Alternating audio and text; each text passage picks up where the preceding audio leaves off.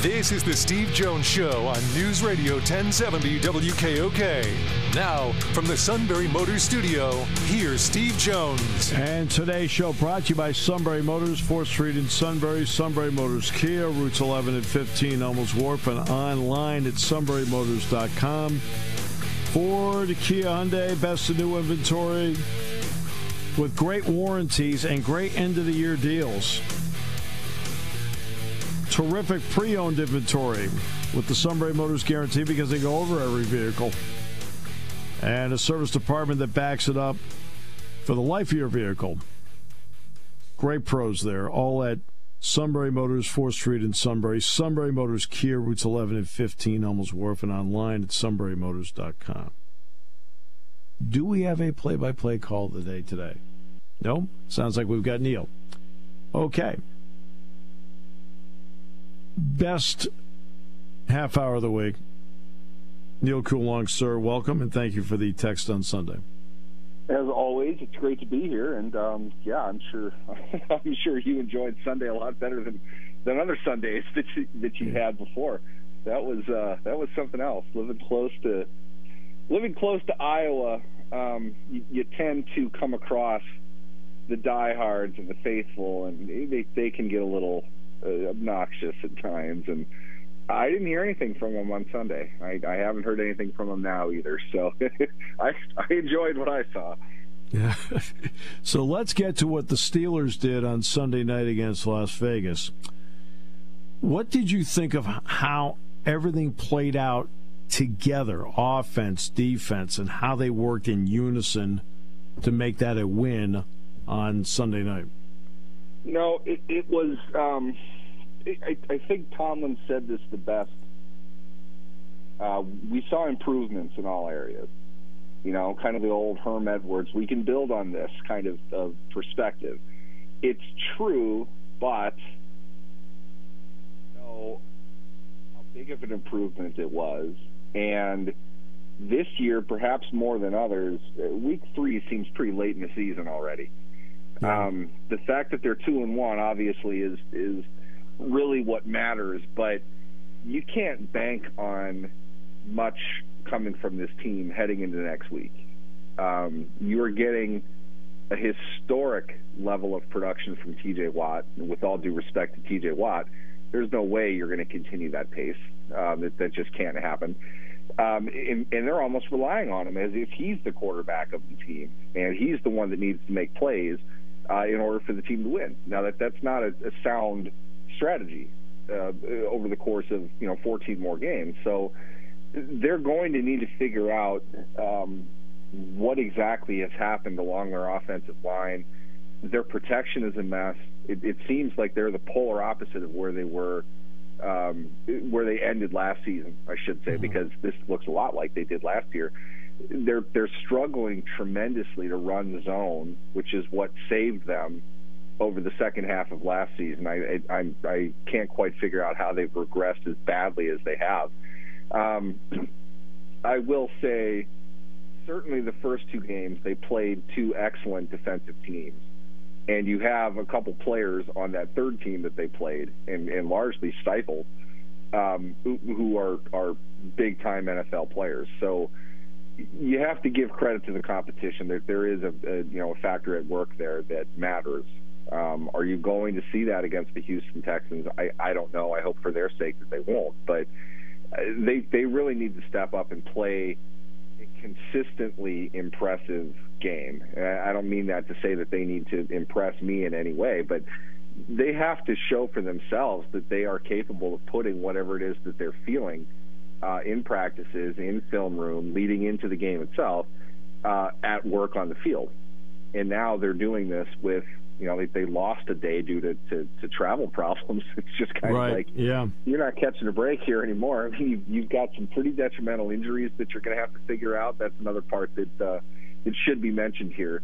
As good as George Pickens is, as much as they're trying to involve Calvin Austin into this offense, Deontay Johnson got 12, 13 targets a game for 3 straight years for a reason.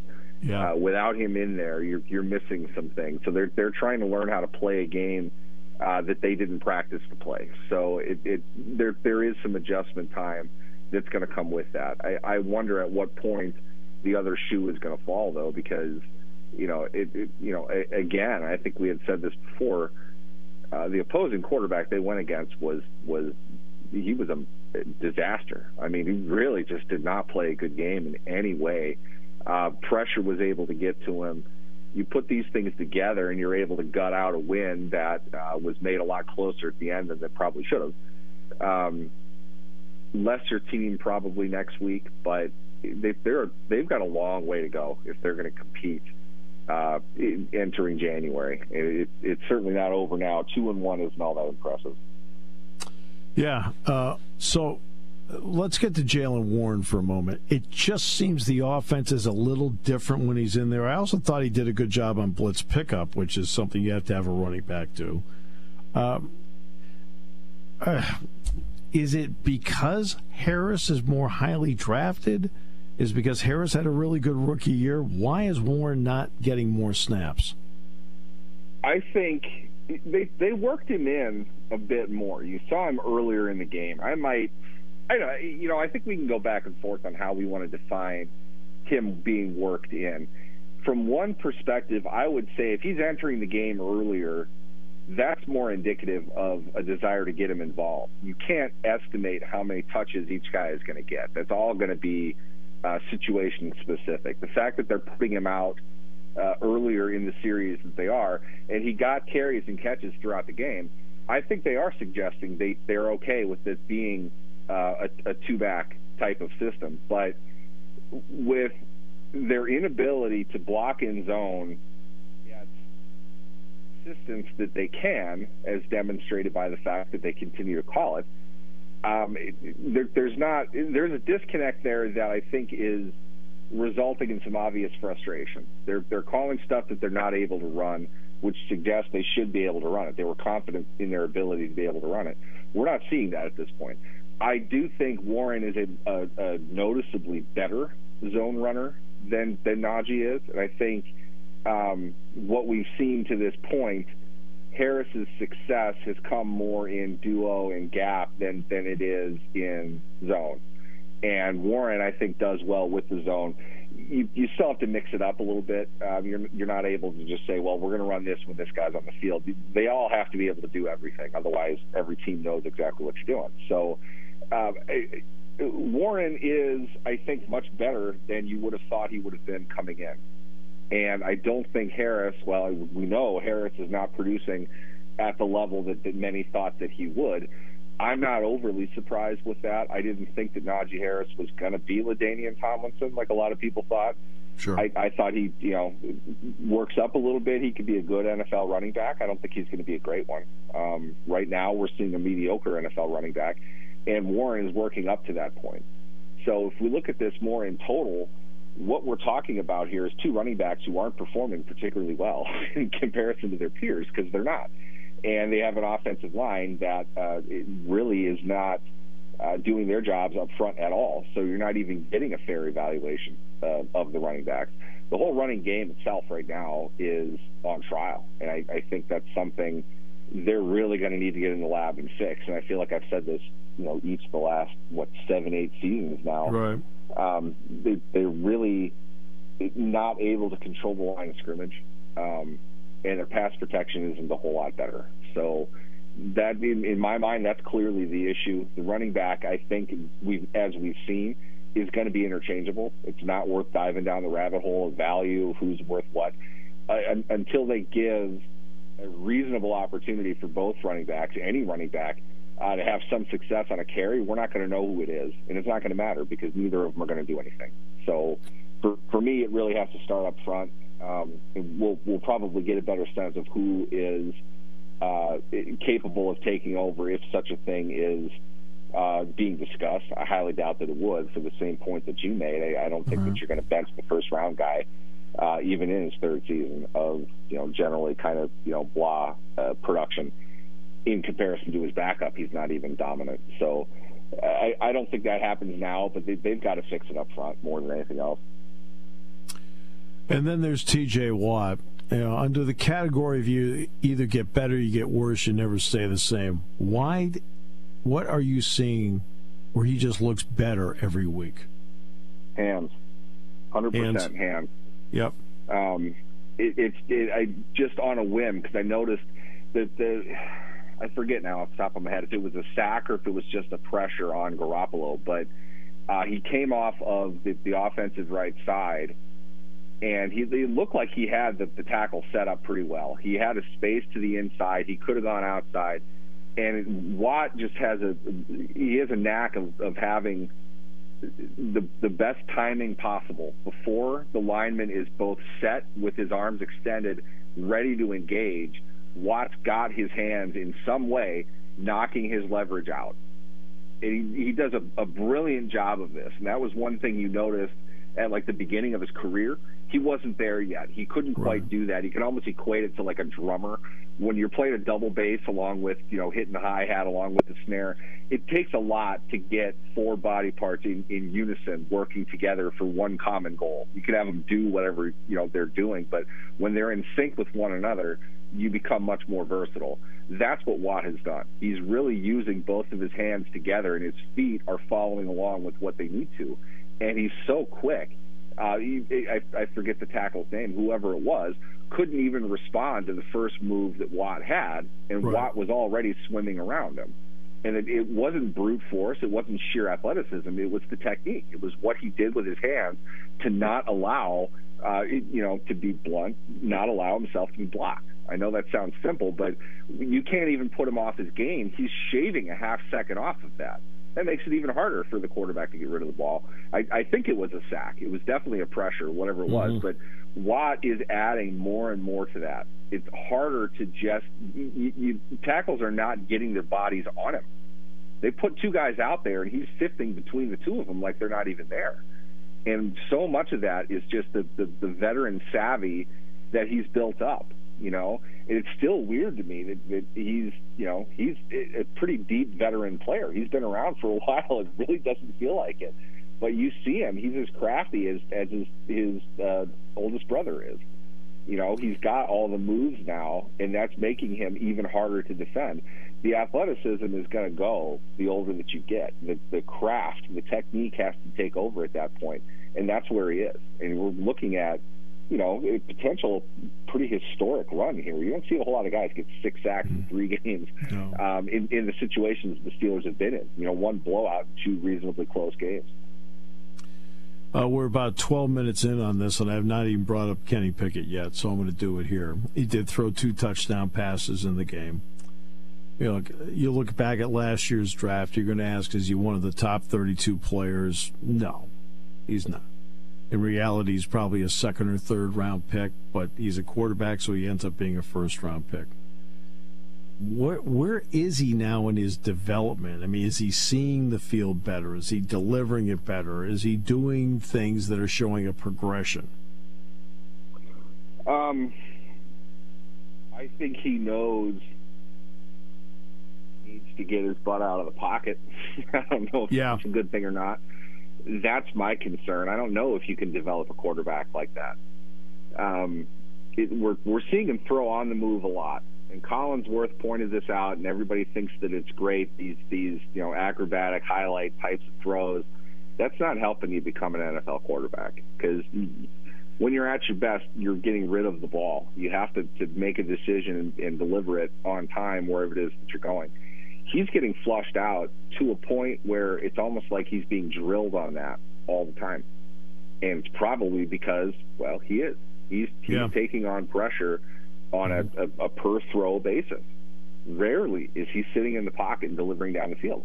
But he's not looking to run either. He's escaping to escape. He's not looking to get upfield with the ball. Not that would be, a bad thing. He's keeping his eyes down the field. My point is the play is blown up. They're off schedule within a second of every snap when they're passing. He can't take 5 and 7 step drops. There's not enough time for him to be able to do even that. He has to escape earlier than that. So it's hard to evaluate his development. I will say this: over the first 2 games, his inaccuracy was really concerning. He missed a lot of throws that, frankly, he should have been able to hit. I don't know if they beat San Francisco once out of 10 times, but Pickett missed a lot of opportunities. He left some on the board against Cleveland. I don't know if I saw as many against Las Vegas. He didn't seem to have to do as much. There was still a bunch of pressure on him. Took a couple big hits. That's going to happen, but he delivered a competitive ball down the field far more often in this game than he did the previous two. So that development is okay. I don't know how much of this is a part of the game plan, and with that, you're going to not get away with that for very long. Eventually, they're going to figure out where you're going when you're pressured, and they're going to load up over to that side. It's going to make it a lot harder for you to avoid sacks and avoid takeaways. And to me, it kind of seems like one of those games that's coming up just based on what we've seen. He still needs to get a lot better. There's no doubt about that. He's not quite what we thought he was going to be. But a solid game last week. We can't really complain a whole lot about it. I would have liked to have seen a little bit more, but a solid game, a step in the right direction. Yeah, you referenced the Texans game. That will be coming up. They're coming off the win over Jacksonville. And C.J. Stroud played very, very well. You would normally think before any season that the Steelers are the prohibitive favorite over the Texans. But the way the two teams are playing right now, I think it's a way closer game than people realize. What are your thoughts? I agree with that 1,000%. This is not Houston's not a team that's going to get worse each week. DeMeco Ryans is a phenomenal coach. Sure is. Look at where they have Stroud already. You know, they've highlighted the thing that he does the best. He delivers the football on time, accurately. They're having him do as much of that as humanly possible. They're not asking him to do more than that. Their scheme defensively looks very much like what they did in San Francisco. While they don't probably have the horses yet to pull the cart that they want there, this isn't going to be an easy team to beat. You can tell that they're into it. You know, Ryans has them pointed in the right direction. Going into their place, I remember, I think it was like 2011 or so, the Steelers were still kind of on top, and Houston was just starting to break out to become, you know, a contender in the AFC. It was early in the season, and the place was absolutely packed. Good contingent of Steelers fans there, but Texans fans were super into it, super excited. I think that was J.J. Watt's rookie year. Yeah. He returned a fumble like 80 yards and outran Ike Taylor down the sideline for the score. Just you saw what Watt was going to be at that point. I feel some of that in this game with Houston. They're not quite at that level, but this is a statement game for them as a very young team, very early on. They have confidence. They're playing well. They're coming off of a pretty solid game for what you could expect for them, and they're going to improve each week. You know, it's a really new team. It's a really young team. This is going to be a battle. I think this is going to be a lot more competitive than Steelers fans probably want to admit. But I don't, you know, player for player, I think Pittsburgh is better. But I think Houston's got the emotional advantage right now. We'll see. I would. Yeah, I don't see what the line is offhand. I thought I saw Pittsburgh by 3, but I'd probably take Houston to cover that right now, to be honest. Well, we'll take you to cover anytime. My friend, thanks so much. Always appreciate you. Absolutely. Thanks for having me, guys.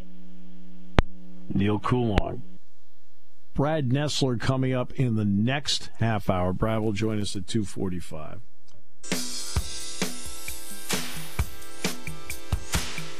All right.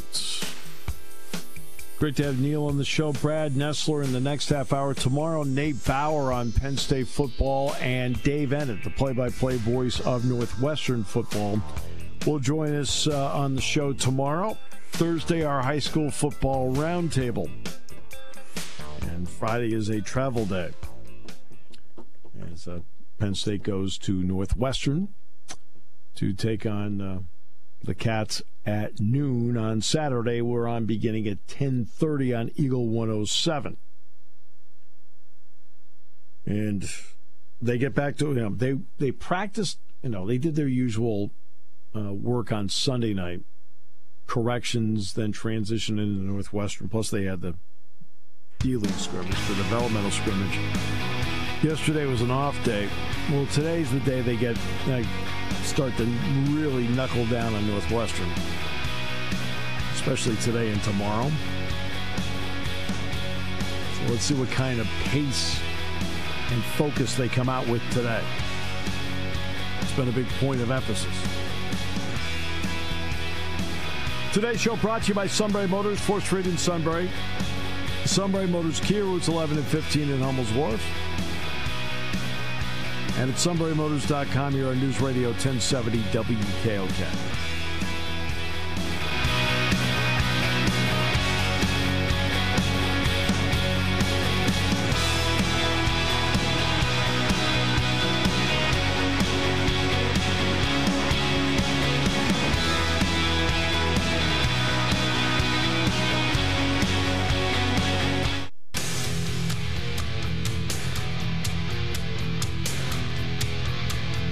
This is the Steve Jones Show on News Radio 1070 WKOK. Now, from the Sunbury Motors Studio, here's Steve Jones. And today's show brought to you by our good friends at Sunbury Motors, 4th Street in Sunbury.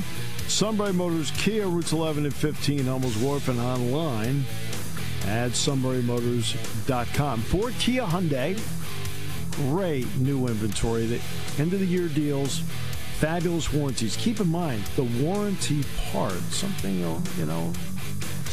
the thousands of miles or years, whatever it happens to be, you can take it in, they'll take care of it. Makes a big difference. And great pre-owned inventory. They have the Sunbury Motors guarantee because they go over every vehicle on the lot. Eases the buying experience. Terrific service department. Whether it's routine or difficult, they can handle it. So when it comes time to buy your next SMC vehicle, guess what? It's in great shape. Sunbury Motors, 4th Street in Sunbury. Sunbury Motors Kia, routes 11 and 15, Hummel's Wharf, and online at sunburymotors.com. All right. Brad Nessler coming up in just a few minutes. He's got Auburn, Georgia on the Plains this week. He's got Hugh Freeze and Kirby Smart. He, of course, did the White Out game on Saturday night. It was absolutely great to see him. And it's great to have the CBS crew back in town. That's this Fox, CBS, NBC thing. It's great. There's still a part of me that feels like there should have been some sliver of a package somewhere for ESPN, because I just feel like as time goes, I know that they brought game day to Notre Dame, Ohio State, but that was at Notre Dame. I just feel as time goes, they'll keep mentioning the Big Ten, but they're going to really lock in, especially in the SEC, because they've poured so much money into it. And from a business point of view, I understand that. But you look at the top 10 right now. The top 10 is the future of the Big Ten. Michigan, Ohio State, Penn State, Oregon, Washington, USC. They're all in the top 10. They're all going to be in the Big Ten next year. That's a big chunk of the country, too. That's a big chunk of the country. Washington and Oregon have about, between the two of them, about 5 million TV homes. California, millions of TV homes to go with what the Big Ten has. You're going to be talking next year.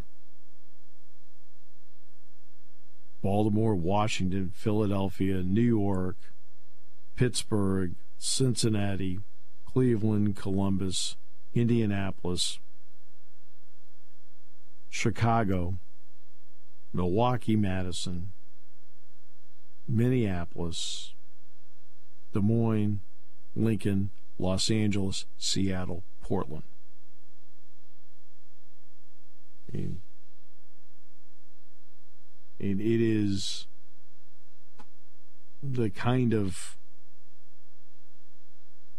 in terms of number of people, it's off the charts.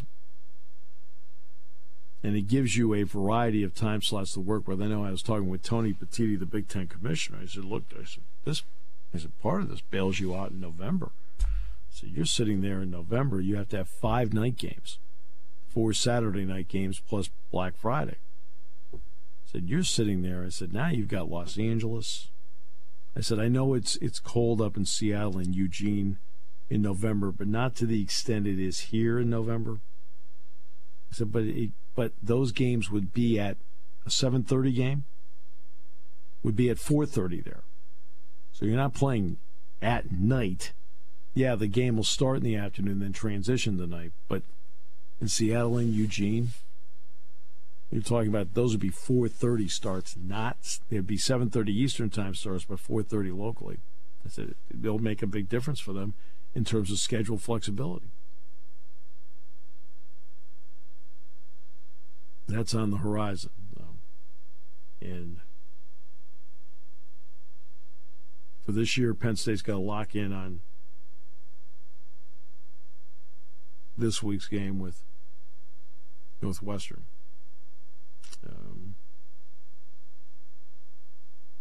David Braun talked about, hey, they're aggressive. Mix a lot of different looks. They put stress on you on first and second down, he said. I think David Braun, let's give credit where credit's due. He's only been with the staff since January. So that's why he was the choice to take over as the interim head coach. They wanted somebody that had not been there long and was not going to be associated with anything that was accused in the past. And he has come in, and I've never met him, but I'm watching his demeanor on the sideline from the other night. And they're in a tough game. They're coming back. The whole dude really is just a very calm, cool, at least outwardly. I mean, who knows inside it may be churning beyond belief, but outwardly you kind of gave that calm, cool, collected facade. And they came back and they won the game. They had one drive that took like that. And Kurtz caught a couple of passes in the drive. In fact, the last two passes of the night he caught. And they blazed downfield all of a sudden in a blink, and suddenly it went from 31-17 to 31-24. I thought, now I knew obviously who won the game because I'm watching the tape, but you're saying to yourself, when you're done watching that sequence, you can see why they're going to win the game, because they went down the field so fast and did it in a particular way that you knew they were going to have time at the end, which they did. Now, barely enough. I think they hit the touchdown pass with 1 or 2 seconds to go in regulation because Olsen did have to kick off. But still, credit where credit's due. Give all the credit. That was quite a comeback by Northwestern. You're down 31-10. You've had everything go against you in the offseason. They found a way to win that game. Brad Nessler is next. Looking forward to talking to the great man in a moment as we continue on News Radio 1070 WKOK. Okay, great to have you back on the show today. Brought to you by Sunbury Motors, 4th Street in Sunbury. Sunbury Motors Kia, routes 11 and 15 in Hummel's Wharf, and online at sunburymotors.com. Time now to bring in the best in the business, and that is Brad Nessler. It was so great to see you on Saturday night. Great to have you back in town. Hey, man, it was great to see you too, Steve, and thanks for that bang-up job on the White Out thing in our pregame show before the game. That was awesome. Let's give Blake all the credit. He's the one that did all the hard work, but thank you for the kind words, okay? The guys loved it in the pregame. That was super. That's great. Let's get to what you saw. It was a whiteout. You got to see Penn State firsthand. What were your impressions of both as you sat there and watched it play out? Well, you're never really sure until you see somebody in person if you think you're that good, or you have a feeling that Penn State was good. I was not, so right. You got to take that into account too. And the weather had something to do with it. But let's put it this way: I've seen. From the beginning of this season, I saw Ohio State first week, Michigan second week, Georgia third week, and Penn State in the fourth week. So I've seen 4 of the top 6 teams as far as the top 25 goes. And Penn State, if they play like they did the other night, and any of those other teams even has like their B game and not their A game, Penn State can win them all. I came back and I watched the Falcons on Sunday with buddies of mine, and they had taken in, a lot of the Notre Dame, Ohio State game. They saw me do the Michigan game the week before. They always complain about Georgia, so you got to take that into account. And so I said, okay, you've kind of seen them all. What do you think? And one of my buddies sitting next to me said, if Georgia plays like they did against UAB, Penn State would kick their ass. So I got to go with what my friends say sometimes because I can't see all the games at the same time. Right. I was really impressed, Steve, especially the defense. And then Drew, not a lot of big downfield things, but he's got a really nice arm, and he is really poised for how young he is. And great game by him. Yeah, look, Gary knows the quarterback position as well as anybody on the planet. What were some of the impressions you got from him about what he thought about Drew Allar and how he plays the game? Well, we got a chance to spend probably half an hour with him on Friday, and so he's impressive, just as you know, better than anybody, as you know, just an impressive physical specimen. His personality and everything is perfect. Doesn't really get rattled. I talked to him about it. You ever nervous? Never. All I want to do is play. I just love football. I don't get nervous. I just want to go out with the guys and play, So that's a good start. When you're 6'4", 240 pounds, and you got an arm like he has, that's a good thing. Gary loved the fact that he got himself in position pretty much every time in lousy conditions to make a good throw, get his feet square and his shoulders square, and where he was aiming, it was going. And then I think overall just a few of the throws he made, and sometimes Gary and I don't talk about it until either after the game, and we didn't ride together after the game. So we just look at each other and our eyebrows go up, and that means there's some arm talent that you don't see every day. So, we had quite a few of those where we looked at each other and the eyebrows went up. In doing the SEC for years, you have seen quality across the board, especially defenses that can run. Georgia's defense can run. Alabama's defense has always been able to run. Even Texas A&M, LSU. You watched Penn State the other night. Did you see the kind of team speed or the ability to play fast that you see in the SEC? Yeah, for sure. I think the guys are built a little different, though. Elise and some of the guys on the inside are SEC type size guys. And maybe I get thrown off by the numbers that the defenders wear now. I mean, Chop Robinson can play any place, and he's going to be playing in the NFL, and there's no doubt about that. Yeah, right. And Abdul Carter coming around the corner and off the edge, just super. I mean, all those guys are going to be NFL players, and so if they can play in the NFL, they can obviously play in the SEC. But right. I know what you're asking. I just think there's still some bulk that I think I saw at Michigan a little bit. I thought some of their interior defensive linemen were bigger, but your guys are probably faster, and that makes up for a lot of it, man. When you have the moves that Chop does and Carter does and Curtis Jacobs does, and you don't have to always be 360 pounds. I mean, Georgia's had a few of those guys, and they're all playing for the Eagles. So, or a lot of them are. But, there's a little bit difference, I think, in how they're built, but not how they play. I mean, your guys get around quickly, and they're really, really impressive. I think you've got, Georgia-Auburn this week, is that right? Yeah. Yeah. How interested are you to see what Auburn looks like with Hugh Freeze in charge compared to what we were seeing before when you and I were both down there, for example, when Penn State played Auburn with Brian Harsin last year? Yeah, it might be back to the future. I'm not quite sure what he's going to do because Peyton Thorne had a terrible game at Texas A&M. And, I don't know if they want to – they tried everything. They tried 3 quarterbacks last week, and none of them worked. And, Robbie Ashford at least gave Georgia some fits last year with his running ability. You're right. So I think we might see both those guys again. So I'm not sure we're going to see quite what Hugh wants eventually.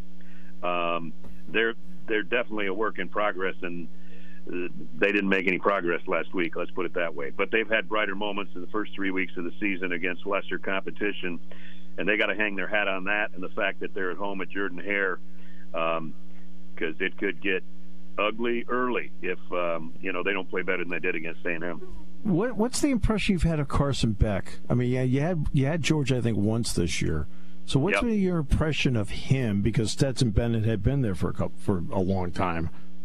Carson, he's been there 3 years, so he knows the system. He knows they're running the same plays. I think, Kirby Smart's already getting grief about Mike Bobo, but that's from the fans.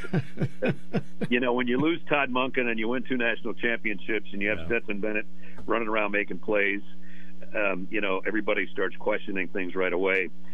They're running the same plays, and they started to work, last week against UAB because they got Brock Bowers involved, and when he gets involved, good things happen. But Carson's a lot more, in the drop back, stay in the pocket mold, although he scored a couple touchdowns on the ground already this year. And he told me last week I'm more athletic than people give me credit for, and I believed him because he had a really nifty touchdown run against South Carolina, and then he had another short one last week. But pocket passer guy, not as big as Drew, maybe as tall as Drew Aller, but not nearly as heavy, and really good arm, good grasp of the system. I think he's just going to get better every week. I mean, he threw for 338 and 3 touchdowns with no interceptions last week, and he only played 3 quarters. So pretty cool dude, and also a confident guy that he admitted that his first game he was nervous. He thought he was going to lose his cookies on the field before the game. But he calmed down in week 2 and 3, and last week probably played his best game. So he's fine. He's just a little different guy. He doesn't give him quite as many RPO options as Stetson Bennett did. But other than that, they aren't too much different on offense. I mean, obviously you've been around Kirby Smart enough to see how he goes about his business. And part of that, of course, is an offshoot of being with Nick Saban. When you're around him and how he approaches a game week, what impresses you about him? Attention to detail, just like Nick, basically. Prepared for just about everything, and he'll tell you that, by the way. yeah, he'll make a point of it. You and I have talked about Kirby before. I always kid around about Kirby because I've been waiting now. 10 years. He was defensive coordinator at Alabama, an 8th year in as head coach at Georgia, and I'm still trying to find a question where he doesn't question me back. So I don't know anything about football compared to Kirby, but no, he's just very detailed. He doesn't miss much. Obviously, he and his staff are great recruiters, and you don't win 2 championships in a row without having a whole bunch of 5-star guys that you create into 7-star guys by the time they go on to the NFL. They got a lot of talent, and they know how to coach it really well. And I'll give him credit. In 100 games, he's won 85 of them. That's the best winning percentage through 100 games in SEC history, and that's one better than the guy that mentored him. So when you think about the good coaches in the SEC, and he's won more through 100 games than anybody else, he's doing something right. Yeah. He's doing a lot right, and so have you. Despite the fact that Kirby Smart questions you on every question, you're still doing a lot of things right. There's a lot of coaches that don't like my questions. I don't care, really. At this point, like Kirk Ferentz said to us last week, and I can't say it on your show, but he talked about, what's the difference between now and 25 years being the head coach, and he said, right now I want to win, but other than that I don't really give a... So. Yeah, I hear you. Oh, you are the best. It is just great to know that CBS is back with the Big Ten. That means more trips to see you. More ice cream, my friend. I'll see you next time up there. See you. Thanks. Appreciate it. You got it, Steve. See you. The great Brad Nessler. Yeah, it was a lot of fun to do the pregame open for them. So I actually did that on Monday night last week. Somebody said, hey, they're practicing for the White Out. The lights were on in the stadium last Monday night. I said, no. That was actually the lights were on for the CBS crew and me. So,